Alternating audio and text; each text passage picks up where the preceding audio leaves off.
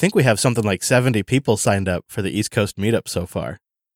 69, baby. Nice. It's going to go up from there, too, because it always kind of goes up a few ticks in the last day.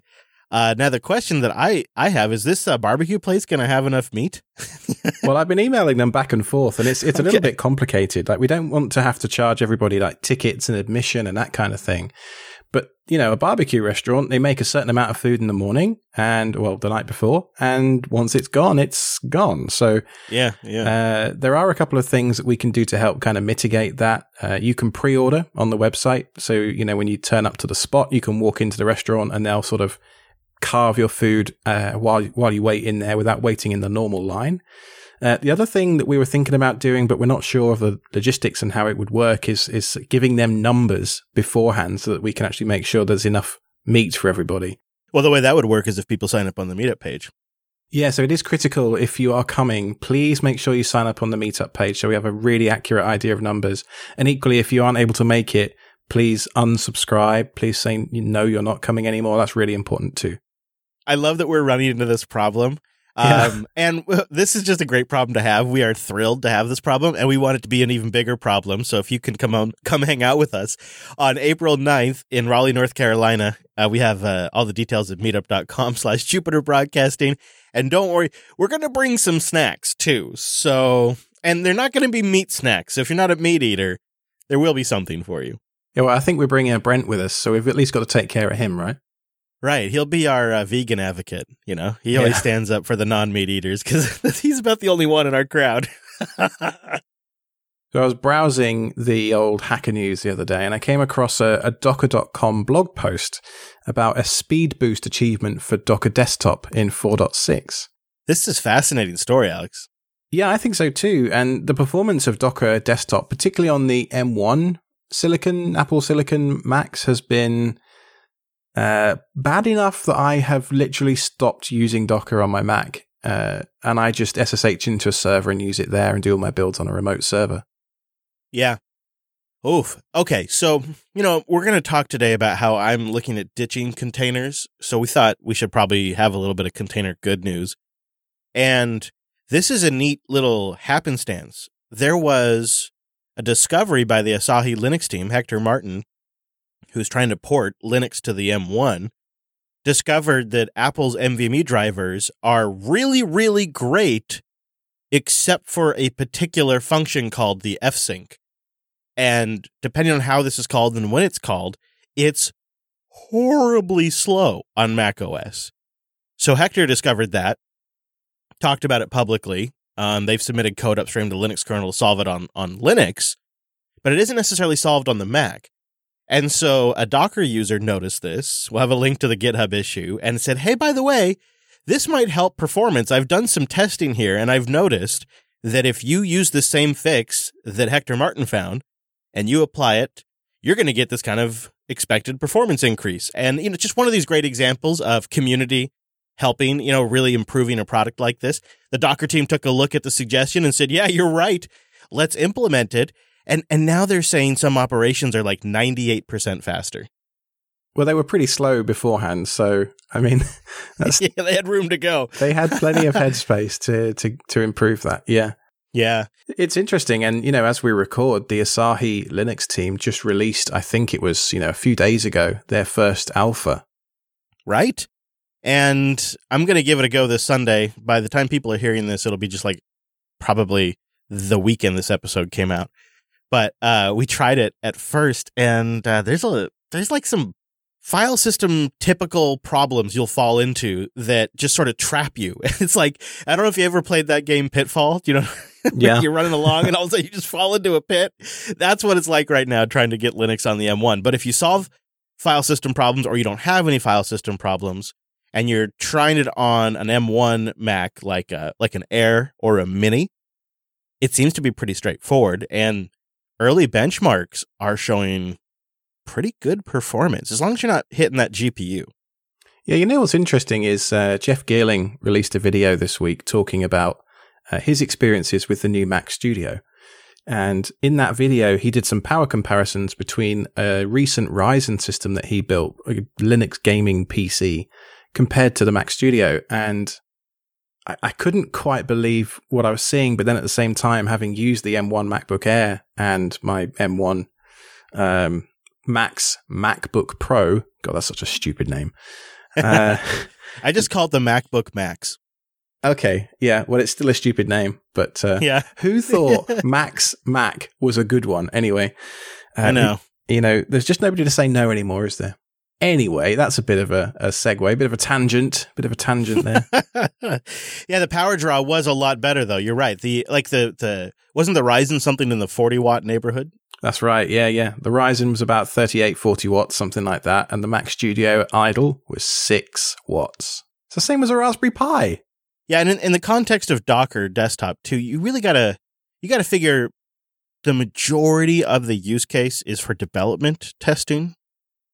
And so this F-Sync change doesn't really impact things much other than, improves performance.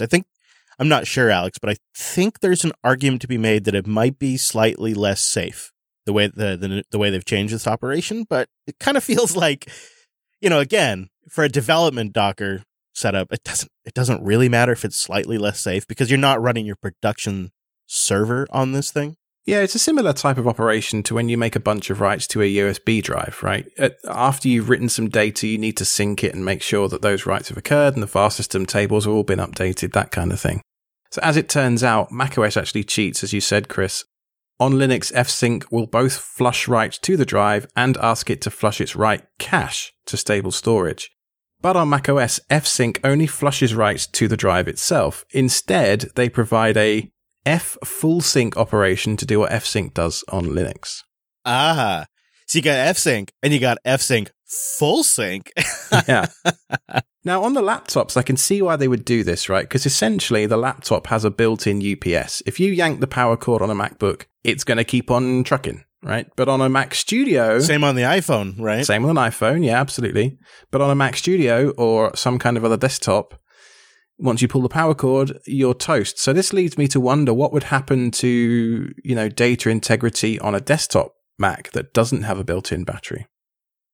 Yeah, you got to figure Apple must have done the math, but there is that sort of cynical voice in the back of my head that goes, well, they may have just designed this for mobile devices because that's their primary device now. And, when they sell Macs, the number one Mac they sell are the laptops, so they're probably designing for that. That's the voice in the back of my head when I hear that. And I think to myself, maybe APFS needs a few more years before I give it the old production grade for any kind of serious data storage.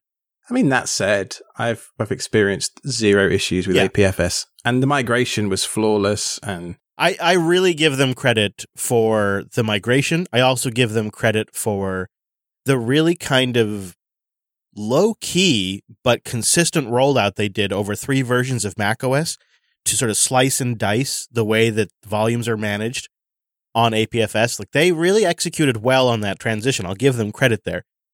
That doesn't change the fact, though, that we haven't seen a lot of production server-grade edge case uses out there for years, right? And I don't mean to be the old IT guy in the room, but for me, for a file system to really be production grade safe for like server data, I want to see other people banging on it for a few years in production in the way I'd be using it. So if it's containers or whatever it might be, they've done well. And I think that sets the ground for a pretty good file system that I can trust. But it's still like, for it to actually be considered safe in my brain, I got to see people using it the way I'm using it. And I got to see that working for a while. Yeah, so with all that in mind, I really hope that Asahi Linux works well in a couple of years' time. And, with the market is flooded with these cheap M1 Mac Minis that are now obsolete from Apple software, and we can all run low-power Linux, Apple Silicon home servers. Now, this is a mixture public service announcement / app pick. I think we've mentioned Paperless on the show before. It's a document management system that helps you transform physical documents into a searchable online archive. And I've used this to great effect for my wife, actually, when we're traveling and stuff back to England. She does a lot of Skype and Zoom music teaching lessons. She's a music teacher. And what we actually did was scanned all of her students' music into Paperless And then using the OCR that's in there, we can actually search for the specific bit of sheet music that we need when she's in England on my server back here, which is just super cool. So anyway, for the longest time, I've been using Paperless-NG. I think it stood for Paperless Next Gen. Not entirely sure, to be honest. I like to think the next generation. Yeah, like make it so. You got it. A chap called Jonas Winkler actually took over the original Paperless project, which itself had been abandoned. Now, in the last few weeks, there's been a new project come along called Paperless-NGX. Next Generation X? Something like that. And essentially what the community have done is the NG fork of the original code has seemed to go unmaintained. There's actually a GitHub issue, which we'll link to in the show notes, where there's a bunch of people talking about how much value they get from the software and also how much of a shame it is to see it kind of go to waste. But obviously, open source being open source, this discussion thread went on for, the best part of 2-3 weeks before eventually the community just went, okay, this Jonas guy, he seems to have fallen off the radar for now for whatever reason. So we're just going to fork this thing and call it NGX. Yeah, I sure hope he's okay. I hope it's just a case of burnout. And it is good to see something like this. This wouldn't happen with a commercial service, right? When a cloud company is shutting down for whatever reason, the product's just kind of gone. But when you have something that you can self-host that's open source software, there can be a escape hatch when the project kind of starts to fade. Now, this first version doesn't seem like it's introduced a ton of new stuff. They dropped support for Python 3.7, so they're kind of moving that forward. They've updated a ton of the docs and the scripts and the containers and the branding. They also had to drop support for Ansible playbooks, which is definitely a bummer to see that. But they are hoping maybe somebody would want to help them support that. It seems like maybe it's just an issue of things getting out of date and the dev team not really having the skill set to manage it. So long as they continue to support Docker, they've got my vote. What's interesting though is if we look through the issues on their GitHub, there is one specifically talking around moving the organization in GitHub forward, and so that right now is probably a really good time to get involved in the project if you're looking to do any kind of open source contributions. Clearly they're looking to improve the project. There is an issue in here, 1632, which again will be linked in the show notes, where they're talking about how you can make your membership official of the project. It's 100% a community project, and they will gladly welcome contributions from anybody, member or not. But, if you're a member of it, you can start to have a bit more say over where the direction of the project goes and that kind of thing. Interesting. Yeah, I wish them the best, right? This is one of those projects that I think is probably not mentioned enough. If you look into it, it's such a no-brainer. I'm implementing this in the future, probably at the end of summer. I'm definitely putting this into action. And it's amazing. There's just no way I'm going to do another year without this system. So Paperless-NGX, go check it out. My plan is to have something set up by the end of summer, so that way, I know, me, a big talker right now, but that way, at the start of 2023, I could just use Paperless from the beginning of the year. We'll see. I'll tell you where it's really useful is tax season. You get all these 1099s and W-2 forms, all this kind of crap coming in, from all over the place. You just take a picture on your smartphone with one of the scan apps, and it then you can share it from there with Paperless, like through the share sheet on iOS or similar thing on Android. That will basically then upload the file into Paperless, and then it does its optical character recognition, OCR, on those files. And from there, all you need to do when it comes to tax time is search 1099 or tax or whatever it is, and you'll just find all the forms, boom, boom, boom, boom, boom. Even cooler than that, though, is you can set up a bunch of ingestion rules. So what we did for the sheet music, for example, was we looked for certain keywords like bassoon or piano or that kind of thing, and add certain tags to each file. So in our case, we added sheet music as a tag, or anytime I get an email from Google with my Google Fi bill in it, I have that send the email, automatically forward it to an address that will put it into a specific folder. and Paperless will scan that folder, ingest the file, automatically tag it. And so when I come to expense my cell phone bill through work, all I need to do is I don't need to log into Google Fi and then Spectrum and then all these different systems. I log into Paperless, search for my little keyword to bring up my personal internet bills, and boom, just download the PDF, done. That's so great. I love it. I really, really love it. I've been struggling with that very thing today. That's what I was working on earlier today. It's just been one bad news after another, including the one that I probably heard from the most from the audience since our last episode, and that is that the Matter Group has announced a delay for the Matter standard. Yes, that is the one announced in 2019 by Amazon, Apple, Google, and Samsung. The idea is to take Zigbee and make something that they could all use together that has a few base things they could all agree on. And of course, Alex, the industry is trying to spin this like the Nanoleaf CEO said, quote, "I think the 3-month delay might actually be a good thing. I feel that now that there's more certainty across the industry, we'll see unity at the time of launch." Yeah, it's a good thing because we can't get enough chips right now. So we'll just push it out and then sell the same amount anyway. Right, sure. Yeah, I mean, it's his job to say it's a good thing, right? I gotta say I'm not too surprised. It really is funny, though, because, like, anybody who, like, doubts Matter, it's like they took this news, man, and they run with it. And they send me the link, you know. And, you know, I agree. My confidence is slipping, but it's so obviously needed that I hope that this delay doesn't throw this whole thing off track. But it has sent me into a bit of a death spiral with my whole home setup now, Alex. It's just a disaster.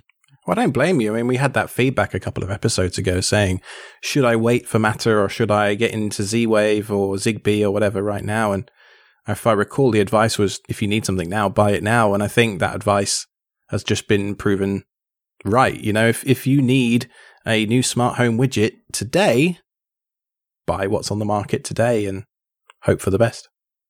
Yeah, and for me, it sends me into this whole spiral of, okay, now I've got a problem because I've got a network of, 30 Z-Wave devices, and they are integrated throughout the automations and, everything from temperature display widgets to scripts and automations. I have a Z-Wave device in there. And so the migration to Z-Wave JS, which I've tried in the past for me, went horribly bad. Nothing worked. I essentially had to just retouch everything in Home Assistant. And one of those things where you load your dashboard and like everything's aired out and not working right. Oh, yeah. Yeah, that was my situation. And so my thought was, screw it. I'm not going to migrate to Z-Wave JS. I'm going to hold out and just move over to Matter, and I'll just low-key replace the devices over a year and call it good. And that plan came crashing down a couple of months ago when I discovered, or a month ago when I discovered that the next release, the one that comes out in really probably a few days from the release of this episode, will totally disable the Z-Wave integration that I'm using. So I'm kind of stuck in time with Home Assistant. And now that Matter's delayed, it's like a whole nother complicating factor. And I've realized that if I'm going to do this Z-Wave JS migration, that it's going to end up being so much work that I might as well take this opportunity to just redo everything. You know what? Have you reached that point where like, yeah, okay, this one job is essentially so much work that just nuke and paving the entire infrastructure is only a minor part of the overall work. I feel that way every time I think about implementing a VLAN setup in my house. Like at the moment, I just run a flat network and I think, it would be cool if my cameras were on their own VLAN and then all my IoT stuff was on its own. But you think, I'm going to have to touch every device here and I just can't be bothered. Let's just stick it in a /16 and forget about it. In the doc, I see a very tantalizing little sentence that says, I have a new direction for dupes, the no container theory. I cannot wait to hear your logic on this. I want more control with this next go-around, and I'm looking at what my options are with any kind of setup that I might redo. And maybe to kind of help you understand, I should recap what I have now. So right now, I have a couple of Raspberry Pi 4s that are running Ubuntu 20.04, right? The previous LTS.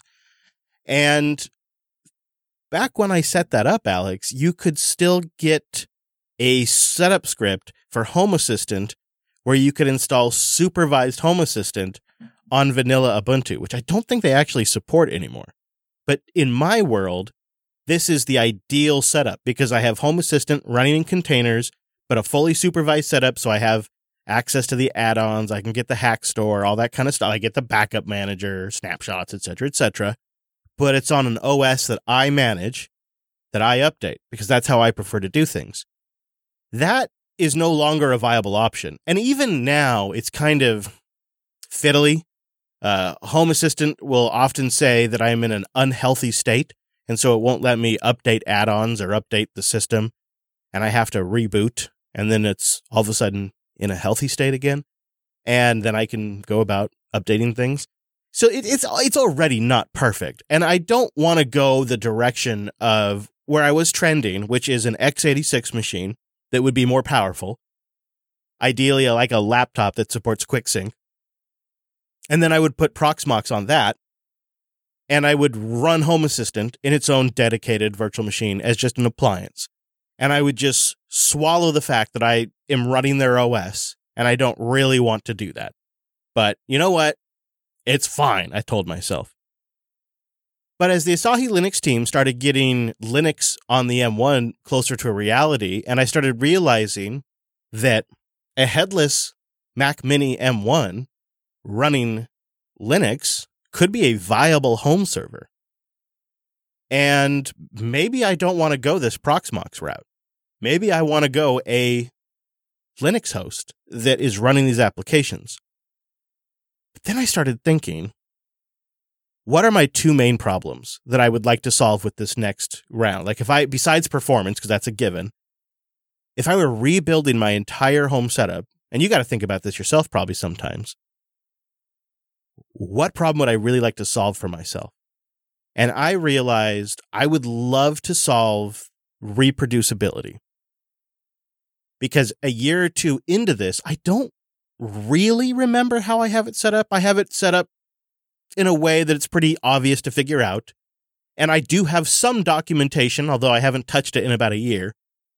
So I don't really have like a game plan to like rebuild this thing should a Raspberry Pi crap out.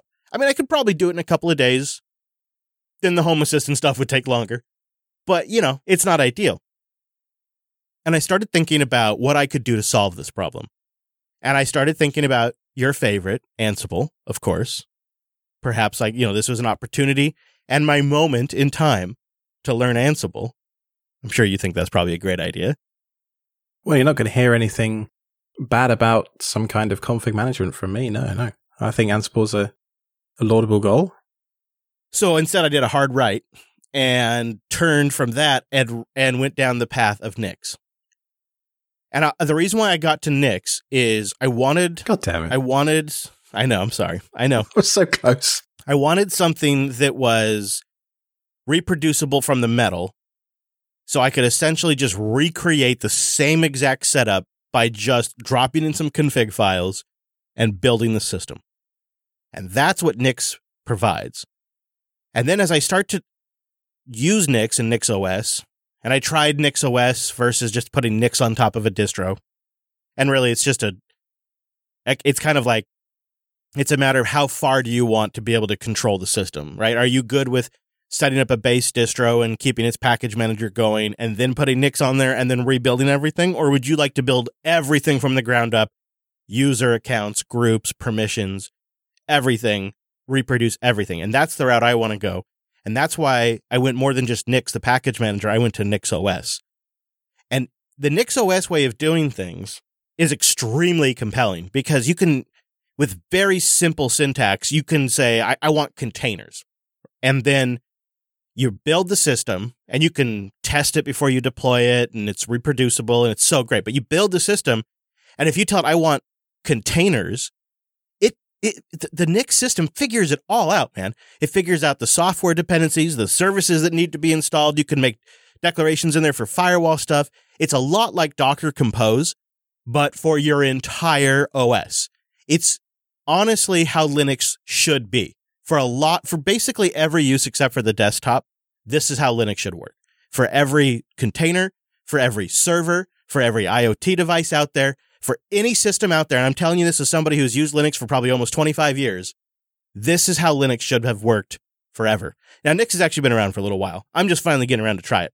And so what I have discovered, Alex, while using Nix, is if you can use the Nix package manager to install stuff and manage stuff, you've essentially documented your entire system with the config file and made it reproducible. So anytime you could like deploy Home Assistant through the config file or SyncThing or Plex or, whatever, you can essentially run a command on another box and rebuild and recreate that entire system to exactly how you had it.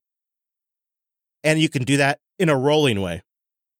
So what happens when something isn't in the Nix way, the Nix ethos?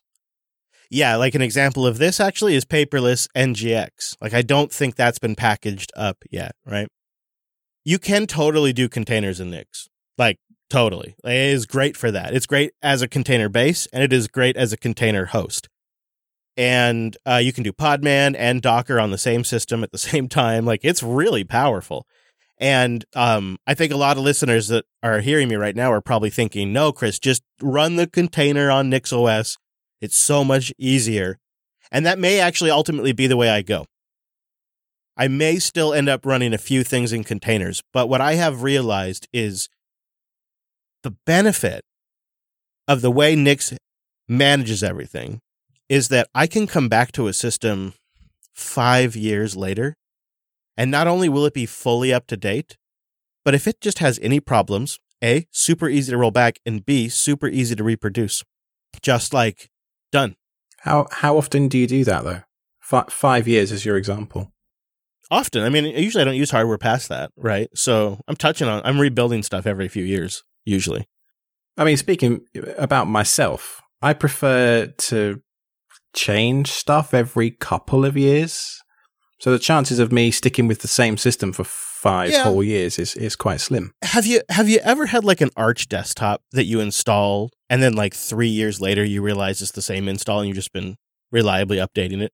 My Arch desktop actually is the one that I installed in London, and it traveled across the ocean in a container, so... I love it, right? And when you think about how like some desktop Linux users, especially Mint users, they actually like reinstall every major for every major version. I know. It's crazy, right? Nix is that for everything to the next level. And I can pin versions if I need to. I can roll back. It's the kind of distro that you can install it and you can actually reliably let it auto update because it's so simple to recover. It's very compelling. And I'm still kind of new to it, so I'm struggling to really put all of it into words, but it's got me excited in a way about deploying software on Linux that essentially Docker Compose did for containers. And I really don't have a major problem with running these applications in containers, but if I'm being totally honest, I do feel kind of weird about pulling down like essentially an entire software OS environment to run SyncThing. When it's just like, some binaries and some config files, and I don't really need to run all of that in a container. I don't need to manage the network. I don't need to have like these virtual network interfaces. I don't need any of that. I don't need to like mount storage volumes or any of that. I don't really need it if I can still get all of the manageability benefits that I got with the software as a container. Being able to pull down specific versions, being able to stay current, being able to roll back, being able to isolate data and application stuff. Like, I get all of that with Nix without actually having to have it in a container. That's compelling to me. And it also means that I could probably really eke a lot of performance out of an M1. And the great thing is there's already people working to get NixOS running on the M1 Mini. So like by the time I'm ready to do this, the work's going to be done. Can I play devil's advocate now? Are you done? Is your soapbox... So in summary, boo containers. No, go ahead. Why learn a slightly unusual, bespoke deployment configuration system, which is what Nix appears to use just from a quick glance? I'll be honest, I'm not super familiar with it. And I really, I have no real opinions. Let me preface everything I'm about to say with no real opinions about NixOS at all. I haven't looked at it super closely. But devil's advocate time. If I am learning Ansible and I want to run it against Ubuntu or CentOS or Arch or macOS or any other system that Ansible supports, I've learned a skill that's transferable not only between multiple different operating systems, but also different jobs. And Ansible has been hugely powerful for my career, as a springboard where I could start operating at a level that was much higher than actually if I'd just been doing everything like a caveman on the command line, right? Simply because people smarter than me had abstracted away a lot of the complexity. And so I look at NixOS and I see their configuration language looks pretty easy to understand. It's, it's just a standard sort of JSON type looking configuration thing, right? And some of the things you said, right? You wanted reproducibility. Okay, so NixOS is clearly that because of the whole ethos of the project. But let's say you wanted in 5 years' time to redeploy a specific version of Syncthing for whatever reason it might be. You could do that with a container on Ansible. You could go through your Git commit history, look up what tag you are running 5 years ago, pull that down from Docker Hub, assuming it's still there, but the same is true of NixOS, right? And then deploy that container and you've got everything as it was on that day in history 5 years ago. And it's all in Git, so it's all version controlled and it's all reproducible. I wouldn't be surprised if the more common way of using Nix isn't Ansible deploying like a CentOS or a RHEL system or an Ubuntu system with the Nix package manager installed. Because I think the other thing I don't know if you mentioned it necessarily in there, but learning Ansible would also be a much more employable skill. If you're ever looking for a job, it looks good on the resume.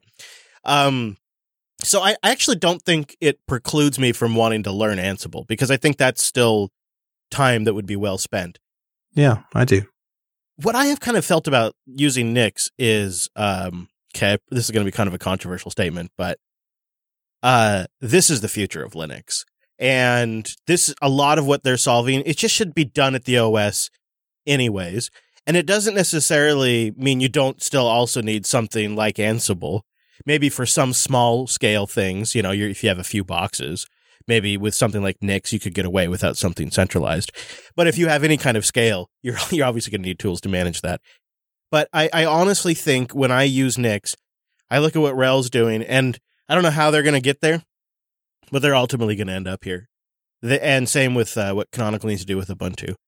And it's so in some ways I like using it because it's just, I think it's how I'm going to use Linux now for the future when I'm not deploying a desktop system. And I'm not even convinced I may actually ultimately end up using it for a desktop system as well, especially like a system here in the studio that's pretty static.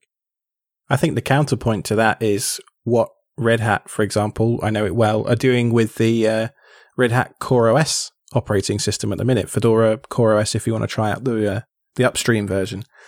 Everything is configured declaratively up front, right? So you say, I want this NIC to have this IP address. Right. I want these storage disks to be configured to this mount point, that kind of thing. That's all done through an Ignition config file. You supply that to the VM or to the machine when it boots up, and it then configures itself based on that instantiation kind of request. And it seems to me like Nix is operating in a similar space where the operating system is almost like read only and everything is kind of given to it. And it's like this blank canvas onto which everything gets painted straight away. NixOS itself managed to make base Arch feel bloated. It's really nothing. There's not a lot going on there. So what happens when you need to do a rollback, for example, with my Home Assistant VM running on top of Proxmox? If an upgrade goes sideways, all I do is roll back a specific snapshot, which on the ZFS backend storage that Proxmox uses is simple. How does that work in Nix? Do you know yet? So you probably wouldn't quite go through the same scenario. So what I've run into so far is there's two ways you can YOLO it and just build and deploy, but you can also do like a build -- test. And that does everything, and it'll, that's where it'll fail out. So they have this sort of switch command that you add. So once you've verified that everything's sane, the config works, and like what software building, when it fails to build, it'll give you errors, and it'll tell you where in the config file there might be a problem and stuff like that. And then once you've resolved all that, you do the switch command, and it actually then deploys that as your production system. But by the time you've deployed it, you already know everything works. So there's no... you can roll back, but you don't really need to, because you just don't, it doesn't actually switch over unless it actually successfully, everything works. Yeah, I mean, that's interesting. Obviously there's a paradigm shift there that I and you and we perhaps as a show need to go through and kind of figure out what the future looks like if Nix is the way to go. Because you're certainly piquing my interest as we talk about it. I think it is kind of, for me, it's a discovery thing too. I'm thinking about making a Nix chat room on the Matrix server, because I think we have some Nix nerds in the audience. Just to kind of wrap this up, Alex, what I was thinking is, with using Nix, I would keep things under very tight control. And then I think I kind of want to, and maybe you could tell me if I'm on the right track here, I think maybe I might stick with Home Assistant Core. So it's going to be a pretty minimal Home Assistant. I'm going to get like the minimum viable Home Assistant rebuilt. And I wonder if I shouldn't, and maybe you could talk me off this ledge, consider going with Node-RED for my automation. So I'm doing all my automations in something separate, something else outside of Home Assistant. Again, kind of building these data silos. And I'm also thinking, and I don't know how I would even manage to pull all this off at this point, but this is really the time to transition everything to MQTT. Like anything I can get over MQTT, do it, including like Z-Wave JS to MQTT and all of it. So do you think I'm on the right track? Is Node-RED too far? Or is it just like, I don't know. If I'm going to redo all this again, I don't really want to have to do it a second time. Node-RED is brilliant for extremely complex automations where there are lots of if this, then that, and if this condition is true, then do that, all that kind of really complicated, almost like programming logic. Where it's, I think, complete overkill is just a simple turn light on at 6 a.m. type thing. Turn heater on at 6 a.m., whatever it is. Sure, yeah. And I tend to have in my mind, as soon as I go beyond like 3 or 4 or 5 kind of steps in an automation, I find the Home Assistant YAML-based or the interface-based automations quite cumbersome, and that's when I reach for Node-RED. I could see like 80% of our automations wouldn't need that. But there is a niche there, like if so-and-so hasn't been home for so long and so-and-so is this far from here, then turn these things off. And then additionally, I hope at some point I'm going to have over MQTT all of my power information from the Victron system feeding in. And then I would be also looking at solar input and battery charge level and possibly doing automations based on that as well. MQTT is just so lightweight, and it does all you need it to do in a really small, little lightweight package. So I got an idea. So here's what we're going to do is you and Wes come out. We'll fly you out for episode 70, and we'll do a bro build at the RV. We'll rebuild everything over the weekend. We'll record it for the show. We'll go do some fancy driving. We'll make a whole thing out of it. Because I just don't know if I want to take all this on. Like, we got to get Linux. We got to get NixOS going on an M1. I got to get everything rebuilt. Got to get all of the individual Docker services restored. Got to migrate data. Then we got to get everything using MQTT. Got to get Node-RED going. Should talk about my daily rate, huh? Yeah. I mean, maybe I could pay it in like sandwiches, delicious burgers. Oh, I tell you what is in the good. Pacific Northwest. There's a little Asian place just across the road from the studio, which I love that place. Oh. It is good. That's when Noah comes in to visit. That's the first place he and I go. And if we don't have time, but I know he's coming, I'll order ahead for him. So I remember this is a very old Linux Action show where he was waxing lyrical, I think, about Panda Express, and you were like, dude, it's a chain. Yeah. He does love his Chinese food, though. I don't know. We just think about it. We got to do something for episode 70, and I'm just saying, you come out here. I mean, JB will put you up. Yeah, it's not long, is it? It's probably, sort of May, June sort of time. Yeah, maybe. We'll see. Watch this space. We need to issue a correction on the show. Samuel G. writes in about the Argon Eon 4-bay Raspberry Pi NAS case that we covered last episode. Hi guys, I love the show. I think you might have read the Argon Eon announcement wrong. You referred to the base model as $700, but I think that's actually in HK money. In US dollars, it's only about 120, which is a pretty good price if you look at it. So yes, thank you for writing in and letting us know that we can't do currency conversions. No, you know what? It was my bad because I grabbed it and I put it in the dock, but I didn't note the currency. And so I just assumed it was US because it was like, it had been a couple hours because I'm a dummy. Also, Samuel sent that in as a boost with a Value for Value podcast app. That's pretty cool. Very cool. And Gene sent, I meant to bring it in the studio with me, Alex, but Gene heard about the temperature issues we've been having in the studio garage server room over the summer. And he built a Wi-Fi sensor for me to put in there that is so cool. I meant to bring it down here for you. So that way you could look at his handiwork. So I'll show it to you after the show. But of course, it's using ESP Home. So it should be no problem to get it working with Home Assistant here in the studio. And we'll be able to monitor the temperature out there, which I'm going to get this installed once we have the rack in its final position. So thank you, Gene, for sending that in. He sent that in a bit ago, and the plan is to deploy that soon. Yeah, if I come out there, we should do that. And deploy a fleet of sensors, not just one. Oh, man, if you actually came out here, yeah, we'd have a lot. There's probably like a dozen things we could do. Bearded Tech sent in something so rad. And I say rad, ironically awesome. I got feedback that I should stop saying rad. No. No, I will not. Anyways, Bearded Tech has written this piece of software called Fever. And you got to look at this, Alex. Go look at his GitHub page there. It's a Frigate event video recorder. Have you seen this? Yeah, only because you put it in the doc, and it looks awesome. I am going to be adding this to my Frigate arsenal pretty soon. Yeah, so it lets you store video independently of Frigate, but it also has some Home Assistant integrations for notifications. You can get frames in Home Assistant. It makes browsing it really easy. He's been working on mobile support, so if you got one of them internet phones like Alex does, you can still look at it. You can look at your vidges in the web viewer. Like an internet phone is a special thing these days. I gotta give you crap, I guess. I don't know. Have you seen the prices of the Coral, like the little AI kind of USB sticks that work really well? Are they crazy? Yeah, so I paid, I think, like $30 or $40 over MSRP. They're going for over $200. Oh my gosh. Like more than double. It's kind of crazy. So Bearded Tech has a GitHub page up with this Fever app on there, and it's super cool. He's also got a Docker Compose. If that's how if you're still using containers, like a caveman. I don't use containers anymore, but if you're still using containers, he's got a Docker Compose good to go. What's interesting is I see in his config file there, he's got a whole Tailscale section. Oh, yeah?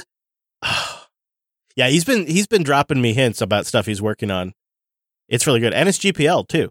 So, nice. So it's free. Yeah. So go check that out. We'll have a link to that in the show notes.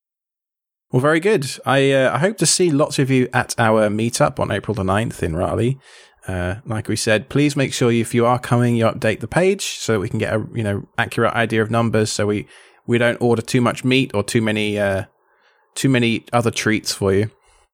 Right.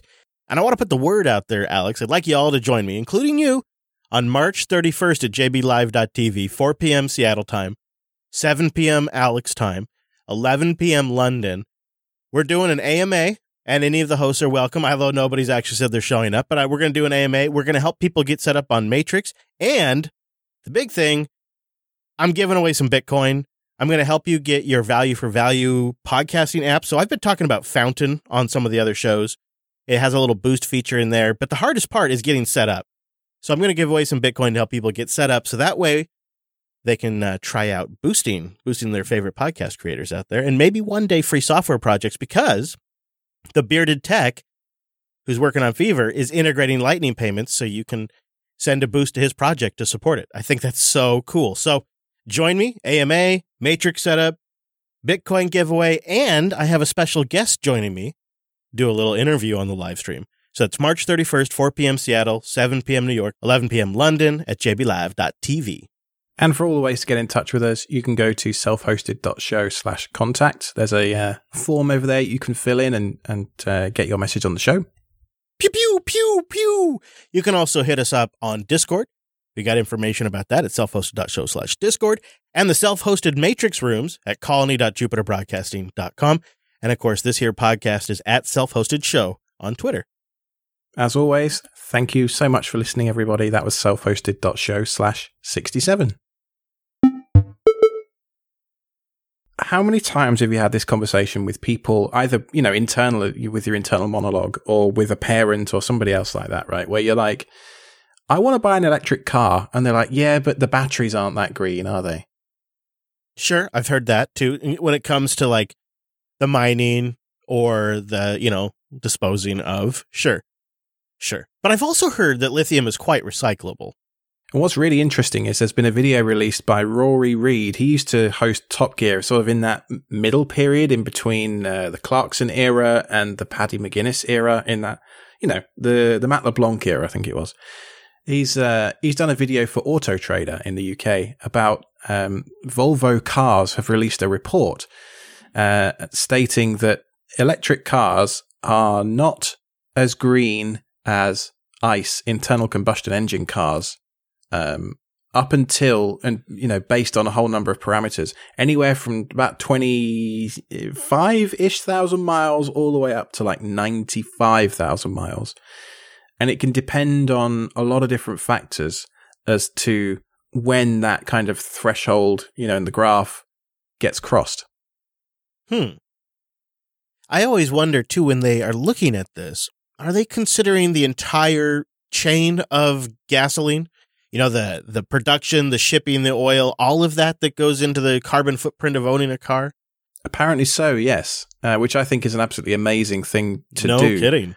And it's really interesting that it's Volvo, of all people, doing this, because they have quite a lot of cutting-edge tech in terms of electric cars and hybrids and all that kind of stuff.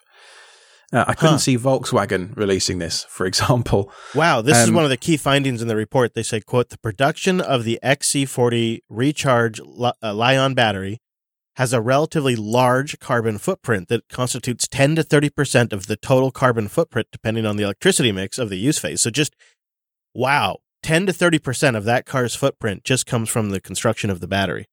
Yeah. Regardless of how you charge it. It's not an insignificant difference, is it? But then what starts to play much more of a role throughout the life of the car is the source of the electricity with which you use to charge the car, of course. Sure. Yeah. So, if you've got solar on your roof, maybe it's going to be a greener car and you'll get to that payoff a bit sooner. But you need to own the car for a certain amount of time, I guess, to make that viable. But in theory, it may be possible that electric cars could last a lot longer than an ICE car. Possibly, right? I mean, we don't know, although internal combustion cars have gotten pretty good at this point. So it's going to take 10, 11, 12 years, 13 years. But we do see some Teslas that are getting up there in that age. Yeah. And their batteries, they're, down. That's an interesting point, actually, is we don't have a huge amount of data like we do on petrol cars. Yeah. We don't have a huge amount of data on the longevity of batteries that have been made at this kind of scale yet. Right. Well, and if everything in the car works, like in that electric car, the motors last forever. If the whole car works and every 15 years you replace the battery pack, I don't know, maybe that's more sustainable. Because, you think about where batteries were 15 years ago and where they're going to be in 10, 15 years' time. There's going to be some pretty significant innovation in that space, you would think.